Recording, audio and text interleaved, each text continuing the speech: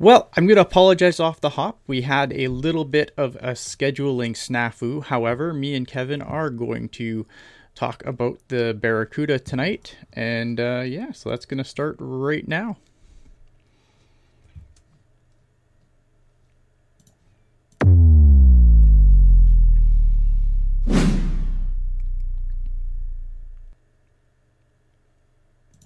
But as always, if you want to be part of the show, hit us up in the YouTube chat, help us on all the social media channels, like, subscribe, hit the bell, all the good stuff. So here we go. Tonight it is myself, it is Kevin Lacy. We're going to talk some Barracuda. If you have any questions about the Barracuda in the chat, we'll do best to answer it. We did have a scheduling snafu with Nick. We will get him on at some point. It's kind of on me anyway, so I do apologize if you were hoping to hear Nick Nolenberger's thoughts. We will definitely get them. We're just going to have to reschedule for a different time. But in the meantime, Kevin Lacy. Hey, you got us. You got us. Right? I know, if it really makes you feel better, it's like 80 degrees in my house. I'll go throw the turtleneck on. I mean, I had a few people this weekend at the opening games at the Barracuda saying, it's hockey season when we see you wearing your white turtleneck, Kevin. And I really appreciated that. So if that's what it's going to take to make everyone happy out there in YouTube land and on the the on-demand services and everything, I'll go throw the turtleneck on. But I'd prefer to just have the nice, mellow, calm Barracuda chat with you tonight, Ian. How's everything going? Not bad. I mean, it's been an interesting start to the season, I think, on both in the NHL and on the AHL team. I think when you look at the NHL team, this is probably the most wounded the Sharks have ever come into the season in a long time. I don't remember a time where the Sharks were this banged up at the start of the season. Yeah. Both teams, the Sharks and the Barracuda, because the Barracuda lost Tristan Robbins during, I think, the last 20 seconds of the last preseason game. Artem Guryev and Gannon Larocque both told me they're hurt right now, and that's why they didn't play in either game this weekend. And I believe I'm actually missing another player. So having Ozzy Weisblatt go down to suspension on top of that, yeah, both teams really, really reeling from the non-roster issues, so to speak. Yeah, and I think that's the tricky thing, and something that I don't know what to make of this year's team. And I was kind of hoping Nick would tell us what to make of it, because I don't know what to make of like this team. It's crazy how much the team has changed from last year to this year as far as personnel. Like, obviously that's the norm on an AHL squad. Obviously new faces are going to come in to replace, guys that obviously are going to get called up. Like you have Eklund and Bordelot, who made the team out of camp and look like they are probably going to stay there for at least a little while. I think Eklund, it will take a lot for him to get sent back down. Bordelot, I'm not sure is gonna stay there forever. Like, I think if a guy has to come down, I think Bordelot is probably the guy that's gonna go down out of the two of them first. Yeah. I think what's nice about it, since you mentioned those players, is while the injuries suck, the non-roster issues suck right now. What it is allowing for is some players to get some early opportunities to make a name for themselves. Like you said, Eklund, like Bordelot. But even at the AHL level, guys like Ethan Frisch, Anthony Vincent getting in the lineup, Roman Canal. The Barracuda, we say it every single offseason. How many players is Joe Will going to try to fit in on this roster? I mean, we get into 30 to 35 players, and yet halfway through the season, suddenly we're struggling. I mean, the Barracuda trust a tryout player, Matt Friedel, in game 2 of the season already with a huge roster. So guys are getting opportunities early, and we'll see if they can capitalize on it. Yeah, I mean, I thought I'm glad you mentioned Anthony Vincent, because I thought that line with him, Adam Raska, and who else was it? Kaspic? On Saturday's game, I believe so. Yeah, like that line it was so Saber impressive. and Kaspic and Weisblatt on Friday. Like, I really like that. Like, I thought, like, Adam Raska, a guy who wasn't in the lineup game, for the first game, and I think has definitely guys breathing down his throat now. Like, Adam Raska's been around for a while, but I really liked his game because I thought that that fourth line, whenever they were on the ice, like, they were pushing play, which is what you want to see from the fourth line. But Adam Raska kind of impressed me because, like, again, it's one game, so I don't want to, like, get too carried away here, but a guy who, much like Ozzy Weisblatt, who we'll discuss for sure, a guy who, his most effectiveness is going to be when he has to play on that line without going over.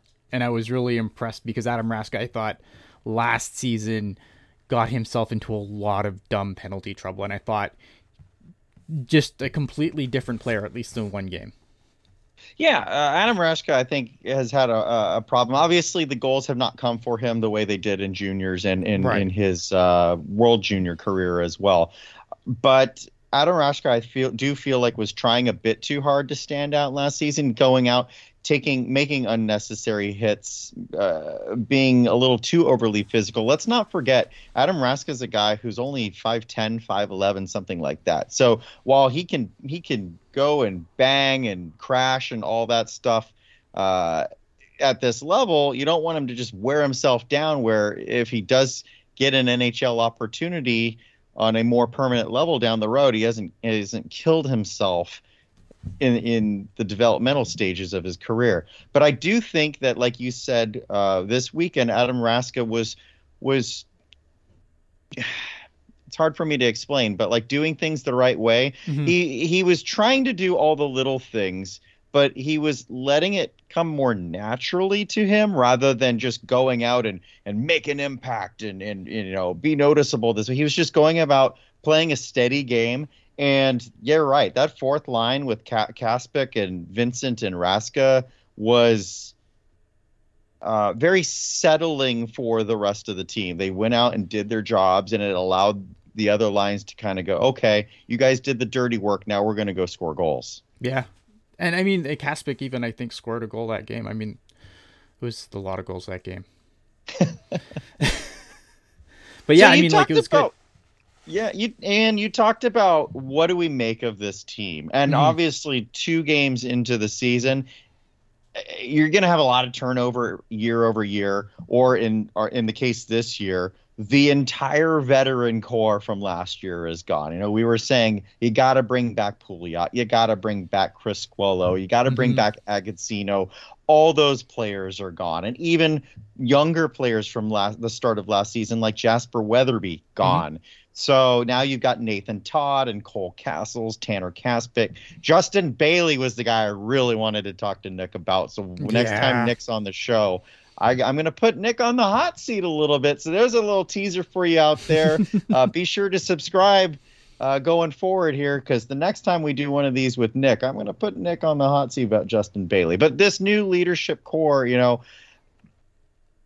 I do think one theme through only 2 games has persisted. For those of you longtime listeners, longtime viewers know, I said last season was a very Jekyll and Hyde season for the Barracuda. Yeah. It felt like they had a lot of back-to-back games against, the same team, just like they did this weekend, back-to-back against Rockford. That first game, they seemed very unprepared, overwhelmed, just not having that dog in them in the first game. And then the second game was always a much better effort, performance. They made adjustments, and the adjustments are fine. But here we are again through 2 games. The Barracuda lose 7-2, and then they flip it around and win 7-2. You can't get more hot cold than that. Yeah, no, that's true. Something to me, and I don't know, like, I'm curious your thoughts on this, because I know we kind of talked about this off air, but, and some people are going to be like, Ian, Adam Raska killed a guy. Like, you want to talk about discipline? I think that hit really skews things, though, because I think that's the one thing I noticed the most. Ozzy Weisblatt or Adam Raska? No, Weisblatt killed a guy. Okay, Ozzy Weisblatt. Yes. Okay. But I mean, aside from that penalty, like the major penalty, now I know that Sabrin, I think, got a 10-minute, thing for beaking the rest. But that doesn't hurt the team. Like, yes, he has to sit in the box for 10 minutes, but that doesn't put them shorthanded. I thought the one thing that I noticed so far with this team is I think they were a little more disciplined, other than the Adam Raska hit, which obviously not only was it an awful hit, not only was it like there's just the puck wasn't there, it was like completely unnecessary, and God did they get burned on that penalty kill. But aside from that, like I didn't see so far, again 2 games in, I didn't see a lot of the dumb penalties that plagued this team last year. Yeah, Ian, and I know that stuck in your craw. I mean, it stuck in my craw too, but I know that really hit hard on you last season. Just it was very frustrating at times. Well, like to watch the Jeff VL, like it's like, oh, they scored and it's tied, and now Jeff VL took a dumb penalty right after they score, and then like everything goes off the rails, right? Like I just felt like that was a thing that happened way too many times last year. But that's the one game that always stood out to me was the but it's true. Like it was the biggest example of the lack of discipline last year. When you take a penalty while scoring a goal, what are you guys doing? You know. So no, you're absolutely right. I do think they Rockford was a very physical team this weekend. So the Barracuda managed to hold pace with that, but you're right. They did not go overboard. In that first game, it was kind of tit for tat. And then Weisblatt, I don't remember who it was. I want to say it was Josh Healy, because he, as a defenseman for the Ice Hogs, was really agitating that Saber and Kaspic and Weisblatt line there the first night. And I feel like something happened there where something got under Weisblatt's skin.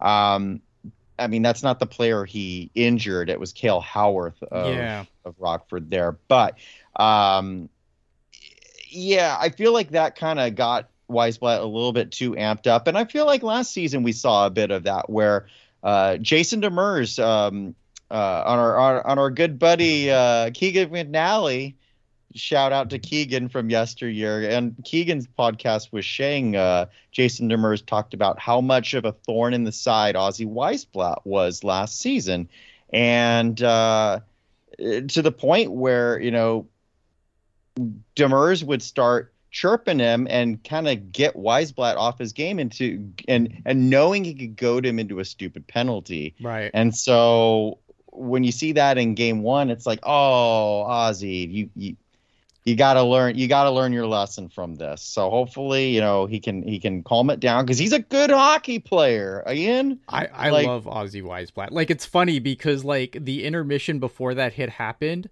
like I had this paragraph on Twitter singing the praises of Ozzy Weisblatt, which is the kiss of death. Like if I say nice things about a player and any time on Twitter, it seems like my powers are never for good. Like they're always end up for evil. But like, and I was saying, like the one thing that I was saying on Twitter, and I got some pushback from some people. Like I understand that Ozzy Weisblatt is a 1st round pick, but he's like the last pick of that round, 2nd last pick of that round. Like he's a glorified 2nd. Like I don't want to be a jerk, but that's the reality of it, right? Like and I think that sometimes like there's a lot of pressure on 1st round picks to just be, you know, to be great, when in a situation like his, like, yeah, he's a 1st round pick, but he's at the very end of the round, and the round is huge now because there's 32 teams in this league. But the thing with Weisblatt is I think that he is a guy that if you can get, like, if he can find the line of, you know, between just like being a super agitator, you know, hard hitter, grinder guy, but if he can find that line and put 15 goals on the board a season, like every team needs that guy.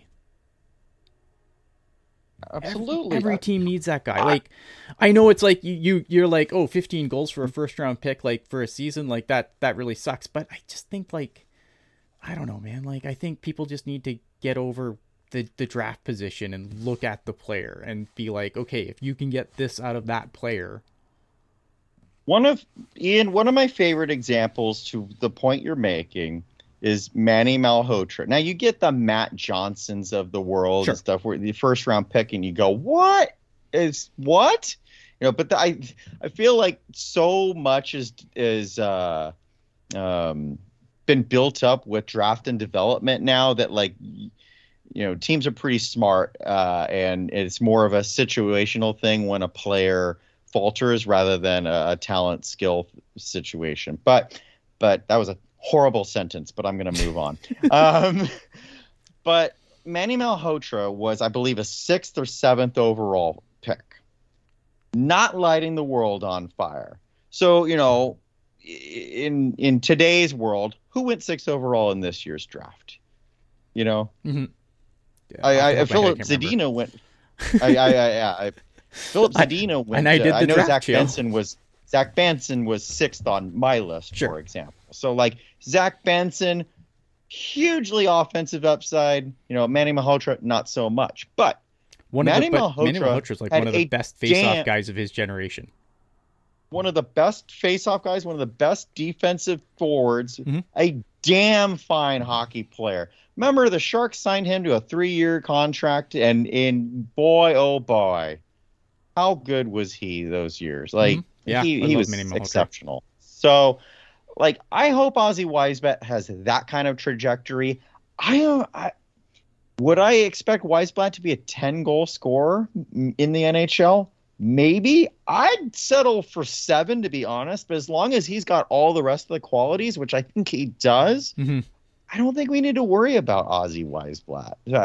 I know that you're on the same side here. But... Yeah, 100%. I think that I see a future for him on the NHL club. I just, again, I think if you just get past but he was a first round pick, I think if you look at the type of player he is and you really watch him play. No, again, he has to find the line, right? Because the guy that I always liken him to is a Raffi Torres. Yeah. Oh, no. Oh, Raffi Torres, what was he, a 7th overall pick or something? He didn't score a ton of goals either. But the guys on his team loved him and no one liked to play against him, right? And that's, to me, obviously Raffi Torres did take liberties on guys, and I don't want to see Weisblat go down that road. Sure. But if he can find that line, again, there's room for that guy on an NHL team. Yeah.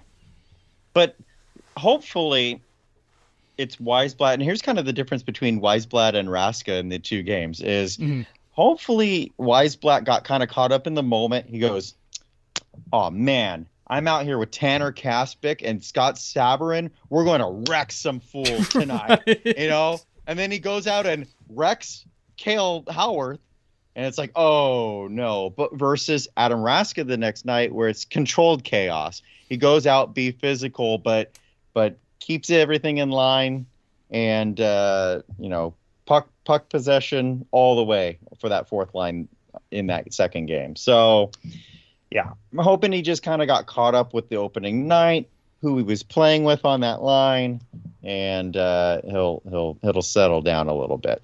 Yeah, I'm hoping so, because I think again, he's 5th overall Raffi Torres. Yeah, 5th overall Raffi Torres. There you go.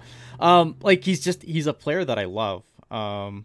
Just for all the reasons that I've labeled out. But obviously, again, but that is a guy who has to find the line, and so far he's had a very difficult job finding it, and that does give me concern, right? Because that is a guy who, it's he's one of those guys where I think you need him on a team, but he can also hurt you, right? If he's a guy that you're depending on and he goes out and kills a guy in, game 1 of a playoff series and gets suspended for the rest of the series, then what good is he?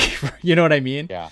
So he's a guy that I really love. I hope he can find the line. But I think like I said though, aside from that hit, I didn't think the Barracuda were super undisciplined. So and again, it's 2 games, so I don't want to completely be everything's solved. They're a disciplined team now, but I'm happy so far with the level of discipline that they've shown. You hope that the Barracuda will have a little bit more resolve and not give up as easily, not fold as easily. Fold's probably a better word than give up, as they did last season, because the Barracuda were very much in that game until the Weisblat hit on Howarth. So yeah, and then everything went their penalty kill has not been good this year. Yeah. And remember how atrocious the penalty kill was last year too. Yeah. So they cannot. In fact, I I'm not going to name names on this one, but I did speak with a higher up in the organization over the weekend, and he was like, we can't be taking penalties. We can't kill a damn penalty to save our lives. He didn't use those words, but that's essentially the intent that he was saying. And it's like, yeah, man, like internally they even know, like, gotta play a disciplined game, because right now at this level of development, guys need to improve their defensive skills and figure out their roles and everything like that. Stay out of the box. It makes things way easier. And they pretty much did that after the Weisblatt hit there, but too little, too late. It really gave Rockford that advantage that they needed to just seize control and go with it. Joey Anderson with 3 assists. I don't even think Joey Anderson got a star.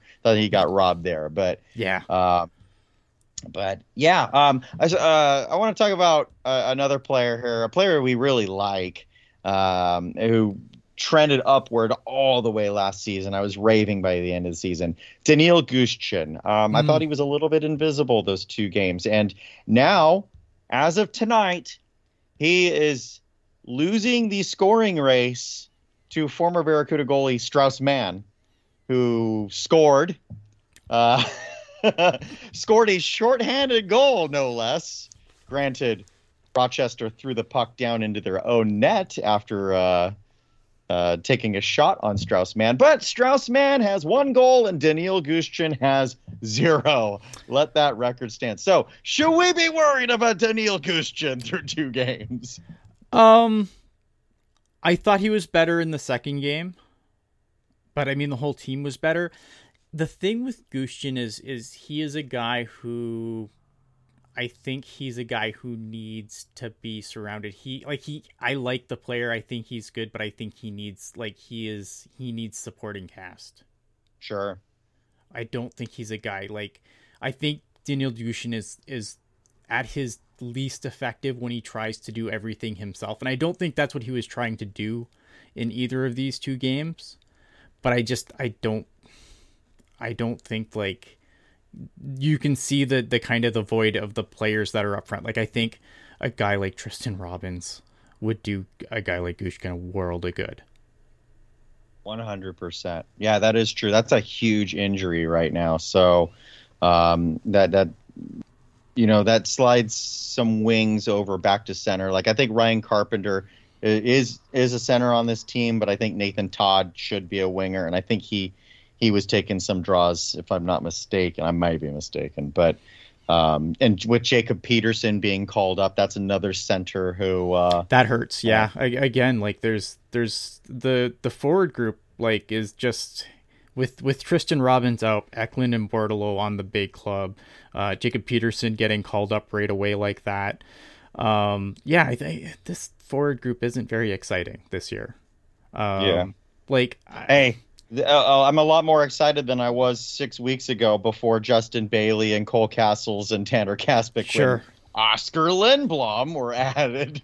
So yeah, I mean Lindblom's been fine. I think he's a guy who should do well at the AHL level. I think Lindblom is a weird case to me, right? He's a guy who I think has all the tools. I don't know if it's between the ears or what's going on with him.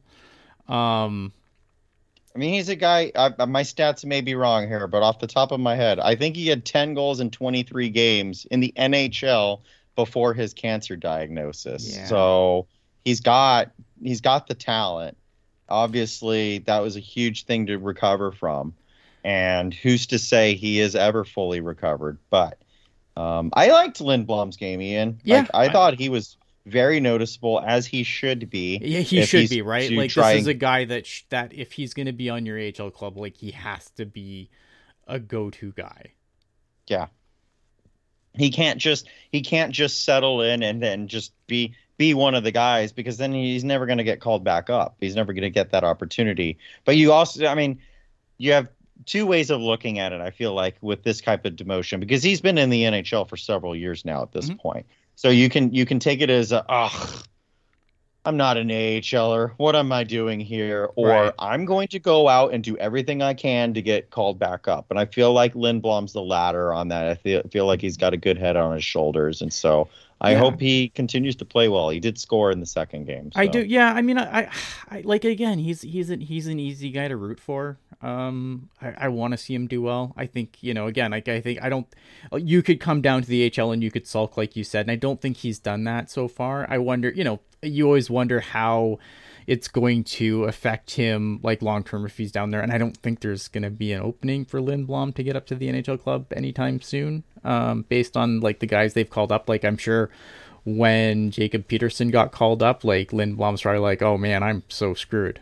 yeah. And it would be really easy to sulk. And so far, I mean, I've liked his play. I think again, he's if he's going to be on the HL club, he has to be. The talent is there. I think it's just putting it all together at the NHL level. I wonder if this is a situation where his contract runs out and he has to go to Europe and kind of refine his game there. Yeah, possibly. I hope not though, because sometimes that's a one-way street. Like Sure, Lindblom may 100%. end up over there, and then suddenly Swiss team or a Swedish team's throwing a lot of money in a 4-year contract, and we never see Oscar Lindblom again. So yeah, I mean, I want good things for the guy. A guy who I've kind of soured on a little bit, and I don't know. I'm curious to get your take on is Brandon Coe. I knew you were gonna say it. I knew it. I knew it. I've kind of soured. He is AHL Luke Cunnin. AHL Luke Cunnin. All right. Well, hey, Brandon Coe has the as far as I never actually went back to look at this. I know I tweeted it. Has the distinction of having the opening goal in each of the 2 openers at TextU Arena. Okay. I believe he scored the first goal against Henderson last year, and he scored the first goal against Rockford on Friday night. That's true, yeah. And so, yeah. So he's got that going he's for him. He's a guy who, like, he gets a lot of opportunities, but just doesn't do enough with them. Yeah. I feel like Brandon Coe, my thing is his strength. Like, for a guy who's 6'4", 6'5", he should not be getting shoved off the puck as easily as he is. And I feel like that's a huge part of it. So I think his lanes are questionable. Like sometimes I feel like he doesn't open himself up to, I mean, he did obviously on his goal. He was wide open in front of the net on that goal Friday, but he doesn't really open himself up too much. Like he's got to pick a different path to the net, whether it's with or without the puck. And I think that's a big part of it because he doesn't back check enough for me to think that he can be put into a defensive role. And yet he keeps finding ways to find himself on the third and fourth line. That's what happened his rookie year, last year, and so far, obviously 2 games. But he did get that goal. But I didn't think much of him either, Ian. And even there were a couple times where he had the puck down low, and I'm thinking to myself, well, there's Brandon Coe again. Really wish I'd notice him a lot more. There is a lot to be desired, I feel like, in his game, and it is frustrating because when he was drafted in the 5th round there a few years ago, I thought he was a guy who could really make a name for himself as a boom or bust. But so far, I'm waiting for him to boom. Yeah. I like, and and right, and like I want to emphasize 2 games, right? Like I know AHL Luke Cunnin might be a little harsh, but Brandon Coe's, this is now his 3rd year in the AHL, right? So yeah. What have you thought of the goaltending so far? Obviously, goaltending's completely new this year, as we kind of alluded to earlier. I mean, not completely new. Obviously, Mäkiniemi is not healthy yet. He will be back at some point. That's the one I forgot. Mäkiniemi's hurt still too. Yeah. Nice guy, by the way. I got to chat with Mäkiniemi, Krona, and Romanov. Krona was thank you very much, blah blah blah. Romanov was like, I loved his charisma. During the game, he won the game. He goes all the way across the ice to celebrate. Like, he was so jazzed to win that game on Saturday. And then talking with him after, definite language barrier with Romanov for sure. But you could tell like he's got a personality. So once the English comes around, as long as the on ice performance is there, he's going to be a fun goalie to watch. But the goaltending on the whole, I'm not the biggest Magnus Krona guy, and I thought he was actually fine on Friday. I didn't think the 7 goals against was an accurate reflection of his game, but I also did not feel like Magnus Krona showed any signs of being able to keep the team in it. And so we'll see there. Obviously, that's only his first professional game, but I temper expectations on Krona. Romanov is a project. This is the first time I've seen him besides the development camp. But I thought his positioning was pretty darn good. Yeah. So there were a few times where his reflexes were a little bit behind, but because his positioning and his size are attributes, that allowed him to make some of the saves. So I think so far so good for him. Yeah. What did you think? Honestly, like when they brought Romanov in, I didn't think much of the signing. I was kind of like, I guess, like, is this a guy that's, I'm like... We learned our lesson from Melnichuk. Right. And Armalis. Like, I didn't think anything of the signing. It didn't really excite me at all. I thought I thought he was going to be this year's Strauss-Mann on the Wichita Shuttle. And maybe that's where he ends up, or maybe that's where Magnus Krona ends up. I don't know. Like, obviously, so far, again, 1 game each, so I don't want to lay waste to either of these guys. But I was pleasantly surprised by Romanov because I didn't think much of him in the rookie games either. Like, I thought he's fine, but like rookie games, games are fun, but that's what they are. They're fun, right? Like, I don't think when it comes to goaltending, especially, you can't really. There's not much you can get from the rookie games. Look how good a lot of the Barracuda players from last season played during the rookie face-off there at TexU Arena, and the Barracuda finished 28th overall in the AHL. Yeah. So. Yeah, and I think goaltending, like, there's not really much you can glean from the rookie face-off game. So I was pleasantly surprised. Again, this is a guy who I didn't have high expectations for. I thought that, it's going to be Mäkiniemi, Krona, and then, Romanov getting starts here and there, and then probably on the Wichita Shuttle. And then obviously they also have Beckworm, I believe, is down in Wichita as well, I'm assuming. Yes. So I thought having 4 goalies was certainly a choice. But I mean, with Mäkiniemi's injury history, though, I mean, all it takes is one more goalie to go down, and suddenly Beckworm is playing 15 games this season. Right? So yeah. No, that's true. Yeah. And plus, you don't know what the Sharks are going to do. Like, this is the last year of Kaapo Kähkönen's contract. No, I don't think you're going to have a ton of takers for Kaapo Kähkönen at the deadline. But stranger things have happened, and then someone has to go up and back up Blackwood. Yep. Right. So I kind of understood it, but I thought, it was like surprising. I was surprised that Aaron Dell wasn't in the mix this year. Like, I really thought he was going to be here. Like, I'm just like, Aaron Dell will be here. I had Aaron Dell penciled in my Barracuda depth chart up until the tryout he got with the Blue Jackets. Cause I was so like, he'll be back. Yeah, I know we have 4 goalies, but Aaron Dell will find his way back somehow. No, but one thing, again, talked earlier in this show about having opportunities. Guy like Georgi Romanov comes in, definitely wins that game, does very well. So when Eetu Mäkiniemi does eventually come back from his injury, which I feel like is kind of close, I would guess he'd be back within the next couple of weeks, because I know he is practicing with the team. So I don't feel like he'd be that far off if he is practicing. I think they're just trying to be super careful just based on everything he's gone through. And I commend them for that. Like, I would rather them be super careful than risk, than bring him back when he's not. Especially, again, like, you have 2 guys that I think are guys that should be capable at the HL level. We'll see how they hold out over multiple games, obviously. But I feel like you've brought in guys that can carry the load. Like, there's no reason to rush Makiniemi back into the picture. Yeah, absolutely.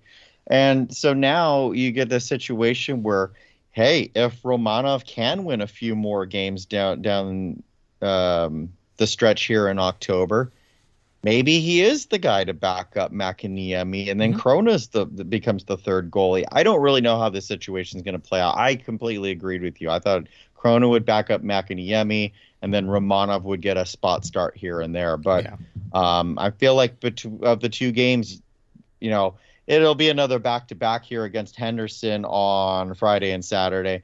But so you'll probably see each goalie start one. But I would start Romanov on Friday and see how it goes. Yeah. Also, everyone in the chat, you guys have sent in some questions, and I do want to get them. But I also, Race Fan Rocks had a couple of questions. I think we may save those for our next show. But I definitely want to get to those. One was about Justin Bailey, who, again, I want to chat with Nick about Justin Bailey. Good signing, though. Nice goal he scored there. He really looked good in the first two games. And then talking about, I don't know if you want to touch up on our divisional thoughts so far. I think being so early in the season, I think we can wait a couple more weeks to get to that. I don't know what to again, it's the AHL's a tricky thing, right? Because obviously when we come, when I start the season, I do definitely try and keep track of the Barracuda, but I don't always I pay attention to the Barracuda, but I don't really pay attention to what else is going on in the division. I kind of just get my gleam for the division as we play 1,000 games against them. I don't prepare for the AHL season as much as I do for the NHL season, which isn't a lot to begin with. But obviously, I think when you having to do After Dark and stuff, there's only so many hours in the day. I don't want to I don't want to treat the AHL like it's bad. I don't think it's bad, obviously. The Barracuda is something that I'm incredibly passionate about, but I just from the league level, there's so much. The Pacific Division is huge for starters. Yeah, 10 teams again. 10-team division. It's a lot, and it's a lot to keep track of as far as who's still down and who's still up, especially because these teams, a lot of them change wholesale. We've seen, we said earlier, the Barracuda, almost a completely different team than the one that they iced last year. Right. And I don't know what to make of the team that I cover, let alone tell you how the Calgary Wranglers are going to fare this year. It's funny. I was going to bring up the Calgary Wranglers here for a second, but someone told me he thinks that Calgary's going to finish dead last in the league this year. But I'm thinking, really? Because I know they lost a few players, but they also added some of their good prospects. And Dustin Wolf is still with there. The Wranglers. Yeah, figure that out. Yeah, I don't know either. But we'll let the dust settle on the division. We won't let it settle too much, though, because we do want to give you predictions, and we don't want to go 30 games in the season and go, oh, well, Ontario's clearly going to be the first place team with their 28-2 record. Right? Yeah. No, I think it's something that we definitely will look at. It's just it's too soon, especially with just the start of the season's hard. There's so much. There's just so much to do to start the year. A name that was AHL, the Wranglers, not the Flames. Yeah. The Flames have their own problems. The Flames do have their own problems. A name that did come up in the chat, though, we haven't touched on yet. Ethan Cardwell. What was your thoughts there? Ethan Cardwell's a fun player to watch. He's just a fun player, and I loved his Sully that he had on his goal there on Saturday. I expected no less out of a big boisterous personality like Ethan Cardwell, but he plays well. I mean, he's not the biggest guy out there, but he's got that dog in him, as they say. He's not the most physical, but he is no problem just digging in and grinding it out. And so those are the types of role players who may play third, fourth line minutes in the AHL, but then they get the call up. But I think of like a Kevin Rooney guy. Mm-hmm. Kevin Rooney, never a top 6 guy in the AHL, but built himself a several year NHL career out of it, also playing third, fourth line minutes there. And Ethan Cardwell, he's the guy that I slept on. I'm not gonna lie. This is a player that I've slept on. I know, like, everyone's like, oh, Ethan Cardwell's joining the team this year. It's gonna be great. And I'm like, is it though? I don't think the offense is gonna come through. I mean, I think it's gonna be more than Adam Raska, but I don't see Ethan Cardwell being a 25 goal scorer for the team. But I mean, I think he's going to be contributing there throughout the season. 12 to 15 goals is not out of expectation, I don't think. Yeah, I've really liked him so far. Like, it's, again, 2 games, but I've liked what I've seen with him so far. I think it's a player that I've probably slept on a little bit. Because I'm just like, he's also not afraid to shoot, Ian. He's already got 10 shots in 2 games. And you know what? And here's the thing, right? Like, because usually when a guy shoots a lot when he comes to the AHL, especially after playing junior, like, his slot selection isn't actually that bad. Like, I've actually liked his shot selection is actually pretty good for a guy just coming out of junior. Because I think a lot of guys come out of junior and they shoot the puck because they're just so used to just blowing the puck through goalies. Yeah. At the junior level, and I think they get to the pro level and then they realize, like, obviously completely different players, but like Timo Meier was a guy who just had to learn that you're in the pro game, you can't blow the puck through goalies. Yeah. I think for Cardwell, to his credit, I've liked his shot selection so far. I think you're right, like, he takes a lot of shots, but he takes a lot of good shots. Yeah. He makes a lot of good decisions out there. Even in I haven't watched much of his junior career to comment on that, but I have seen him at many development camps and in development games and such at this point in training camp. So I do feel like I have a decent knowledge of him. A guy who I think he can really benefit from, who was added, who I think I forgot to mention earlier, is leading goal scorer through 2 games. Ryan Carpenter. Ryan Carpenter is a guy who was late blooming prospect, kind of middle 6 aspirations, but turned into a top AHLer and a bottom line checking NHL center there, and really agitated against what am I trying to say? When the Sharks let him go and he joined Vegas. Boy, did he join Vegas. He was such a pest to play against in those playoffs that first year. Yeah, I love Ryan Carpenter, man. Like, that was a signing that I was pretty happy about when I'm like, oh, yeah, because, I mean, I was really bummed this summer, man, because, like, guys like Chris Scolo, we mentioned earlier, guys like Chris Scolo and Agazino, like, all out the door. And I'm like, man, this sucks. And then Ryan Carpenter, I'm like, okay, yeah, Ryan Carpenter is a guy that I love. I'm surprised. Are you surprised that it is a committee of alternates? Because I thought I had him penciled in as captain. I did too. Like, someone in our Discord chat, by the way, join the Discord chat. I don't know if we have the link available to you, but join the Discord chat. Jerk on the Twitter. We do have a Barracuda. Well, actually now it's a prospects and Barracuda chat, but we do talk about players and things and take your questions in there as well. But someone did propose, who's going to be the captain, with obviously Magna gone, Agazino gone. It's like, Ryan Carpenter. That's a layup. Yeah. But I guess it wasn't. Apparently not. Are you surprised they went with the old alternate? Well, I think Ryan Carpenter, for one, is a player who you could see. You're talking about, Jacob Peterson getting called up. Sure. Oscar Lindblom might have a rough time getting called up. Yeah, in the right spot, Ryan Carpenter gets called up too. And then the Barracuda are without a captain again. So I think part of that had to come into play here. I think Ryan Carpenter's here to stay with the Barracuda, but there is still that possibility he could get a call up here and there. So I think just establishing that leadership core. We obviously don't know what goes on inside the dressing room. So last season, for example, we're talking about how undisciplined the team was, but we from our perspective thought the leadership group was pretty good. Maybe it wasn't. maybe that's when they said, "Oh, we named a captain too early." I don't know. I thought. I think the leadership group was a part of the discipline problem too, though. Yeah. I think Jeff Viel is a guy who they look to, like, wore a letter, right? Yeah. A guy who's worn a letter pretty much anywhere he's ever been. He was a captain in juniors, a Memorial Cup winning captain too. But like he was a guy who put up, like, he obviously put up goals, right? But he also he helped the team and hurt the team so many times, like, and it was just trying to again find that balance where, and I love Jeff Yell, but like there's no arguing that like he hurt the team more than he helped it, and he put up a ton of goals last year.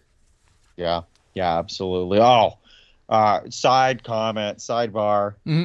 Ian, did you see that fight between Jeff Viel and Alex Gallant? Yep. Folks, Insane. if you are not following us on Twitter, first off, shame on you. If you're not following the AHL on Twitter, then really shame on you.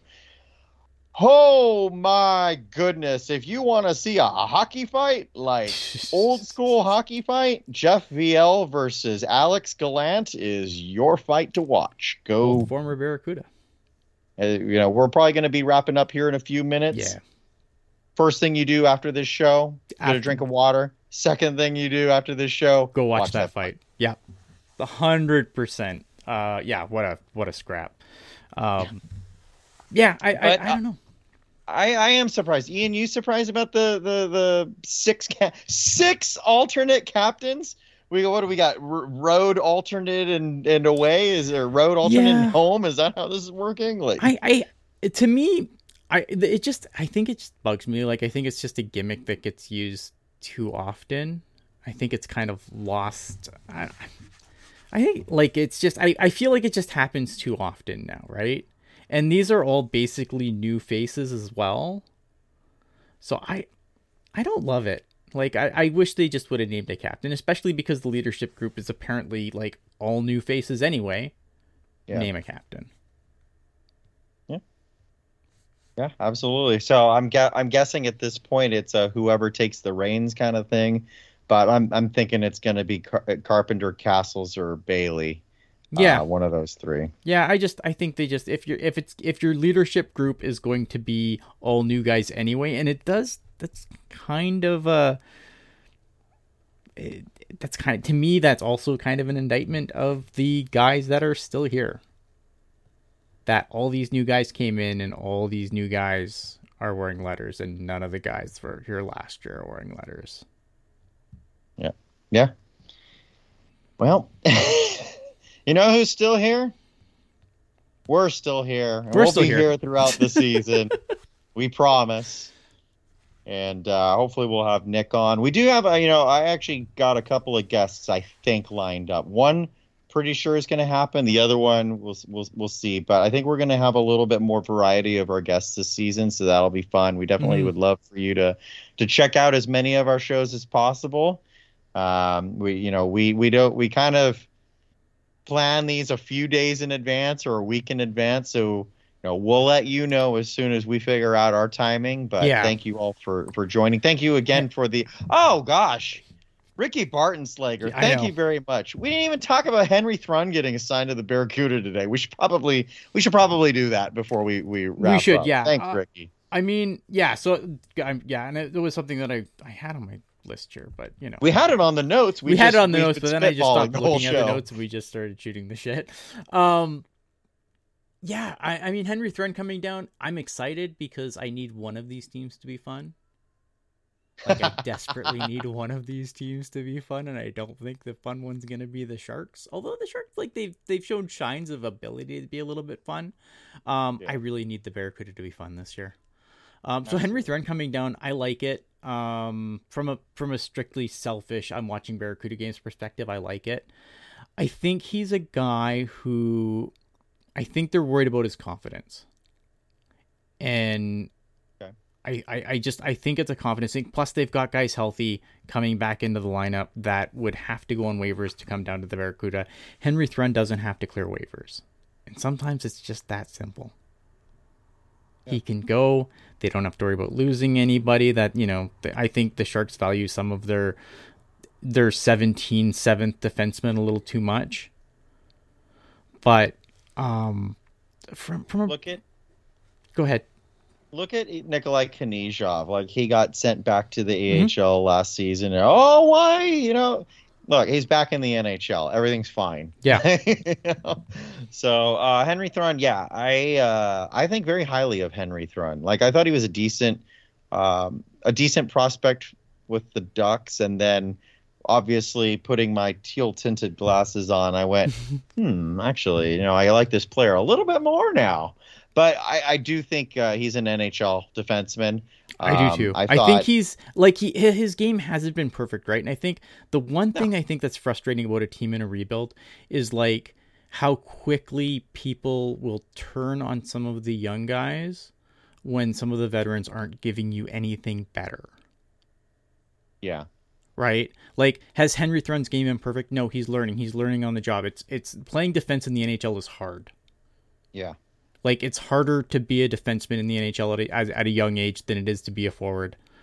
Probably being a goalie is probably worse. But you know what I mean? So, like, yes, has his game been perfect? No. Is there stuff that, you know, I'd like him to do better? Sure. But I still think that the skill set there is NHL. And for anyone who thinks, well, he played like 8 or 9 games at the end of the last NHL season and played very well, like, how can he be sent down now? Mm-hmm. There is a difference in the time of the year. Jules made a great comment. Actually, I'll get back to Jules' comment. Mm-hmm. The last 8 or 9 games of the season, you've got teams and players who are just out there skating automatically. They're like, whatever, we're ready for playoffs, or we're ready for the off season. And so Henry Thrun can thrive in a situation like that. It's the start of a new season.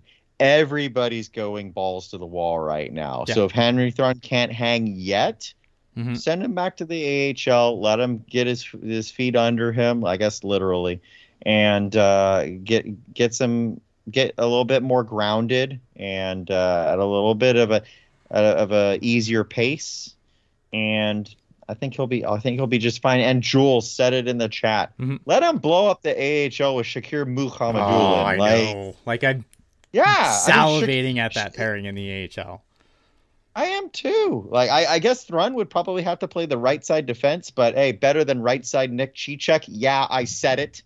So by the way, Nick Cicek, nicest freaking guy. I swear to God. Like, I'm sure. Nicest guy. I was with 2 little kids at an autograph session afterwards.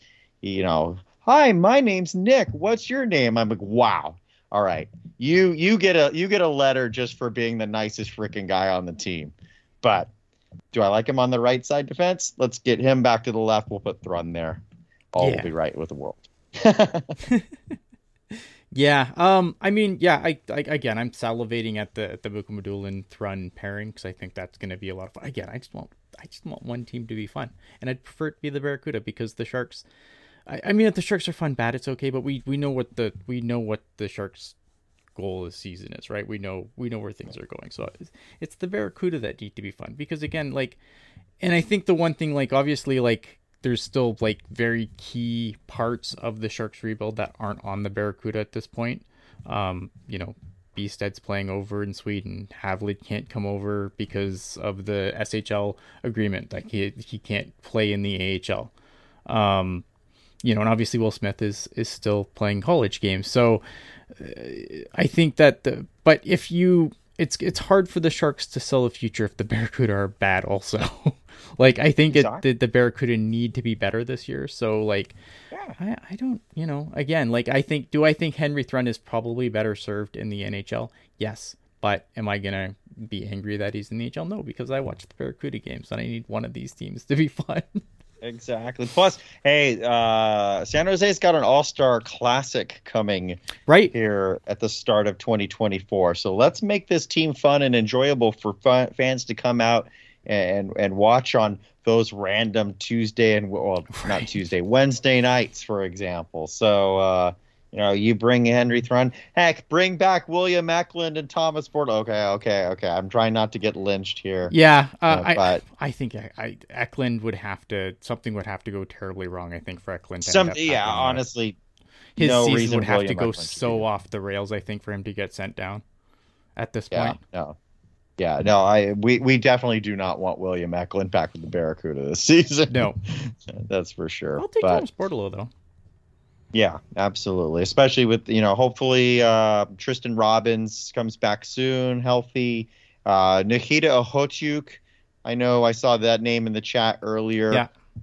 That guy him and Etu Makiniyemi can never stay healthy. It's sad to say, but Ohotyuk plays such a physical game that I'm not surprised the guy's always banged up. But Artem Guryev, another defenseman. Mm-hmm. I know Ian and I are on Artem Guryev, but he is a right side defenseman. So what's up? I have concerns with Guryev.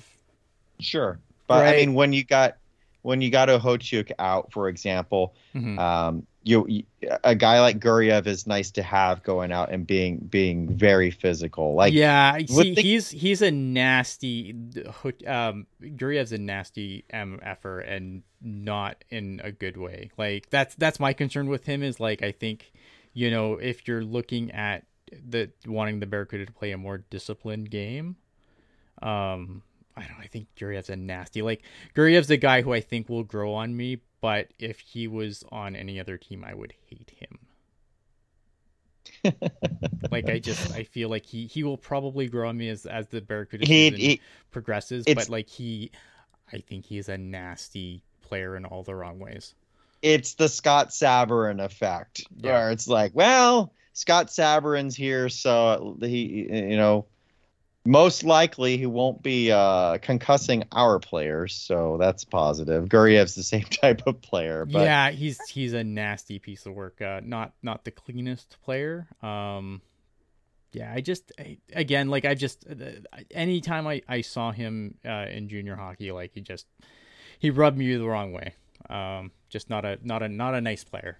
And like I said, I think Barracuda fans will probably like him a lot because again, it's not your team that he is killing. And I think that, as time goes on, like I said, he's a player that will probably grow on me, but from watching him in junior, I don't have a great taste in my mouth from watching him play. All right, Ian, we were not trying to go through every player on the roster, but we somehow managed to do it, except for there is actually one name I'm looking here, Valtteri Puoli, 6'6". So I don't have much to say so far about Valtteri Puoli other than I think he got a rough ride by the referee on a phantom high stick, but plus 3 and an assist through 2 games. Yeah, I mean, for a mobile 6'6", I think he's been fine. I think there's some players where I think I need to see a bigger body of work before I really, like I was probably a little hard on Brandon Coe. I think, sure, AHL Luke Cunning's probably a little harsh, but we'll see. Sure. Leon Gavanka. That's the only. So now we have officially named every player on the roster. Yeah, again, I think fine. Again, I think that's a player that I want to see more of. But yeah, like offensive player, offensive defenseman of the year in the AHL last year, and he signed a big 4-year contract in Germany, and then went back on that contract to come here. So I was curious to see if he would accept an assignment to the Barracuda, but lo and behold, he is here with the team. I think he sees that he still has a shot at making the NHL team at some point. Has so many defensemen. There are so many defensemen, but hey, if you need a power play quarterback for the Sharks, then Gavanka is one of the first names I think that they'd look into calling up. So looking at someone you could pair Henry Thrun with, that's the guy who jumps out to me. If you want to keep Thrun on that left side, you put him with Gavanka, and I think that would be a pretty steady pair. So yeah, it's going to be interesting to see. Like again, as guys get healthy, as guys start coming back into the lineup, it's going to be interesting to see how, who kind of ends up where. But I think like so far, I mean, 2 games, again, 1 win, 1 loss. But I've liked I've liked what I've seen so far. Like I think like again, this Barracuda team has the potential to be a lot of fun for a team that I don't know what super to make of. I don't know how they're gonna match up against some of the other teams in the Pacific that I think are gonna be, a little. I think there's teams that are definitely going to get them fits in the Pacific that are definitely better teams because I think teams are in different, stages of their growth, of their rebuilds. And like, again, like a team like, you never know how a team like Coachella last year, it wasn't because they had a bunch of, they just loaded up on a lot of really good veteran players and, definitely some prospects, some Kraken prospects in the mix there. But, a team that just kind of loaded up on veteran players that really carried them through. Yeah. Well, folks, we made it in an hour. Unfortunately, Nick didn't make it with us tonight, but we'll be sure to have him on again. I do apologize. Obviously, like when we try to advertise something, we try to follow through on it. I'll take the blame here. You know what? I touched base with Nick, and I should have touched base with him again closer to go time, and I didn't. That's on me.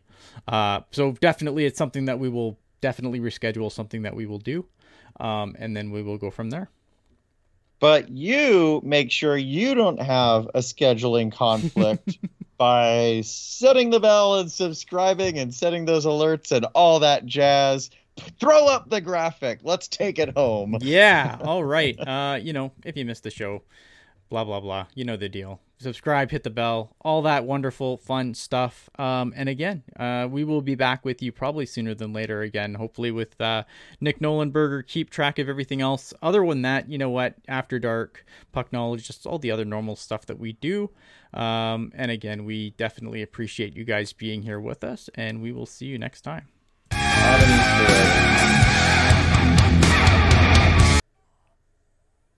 Are we still on?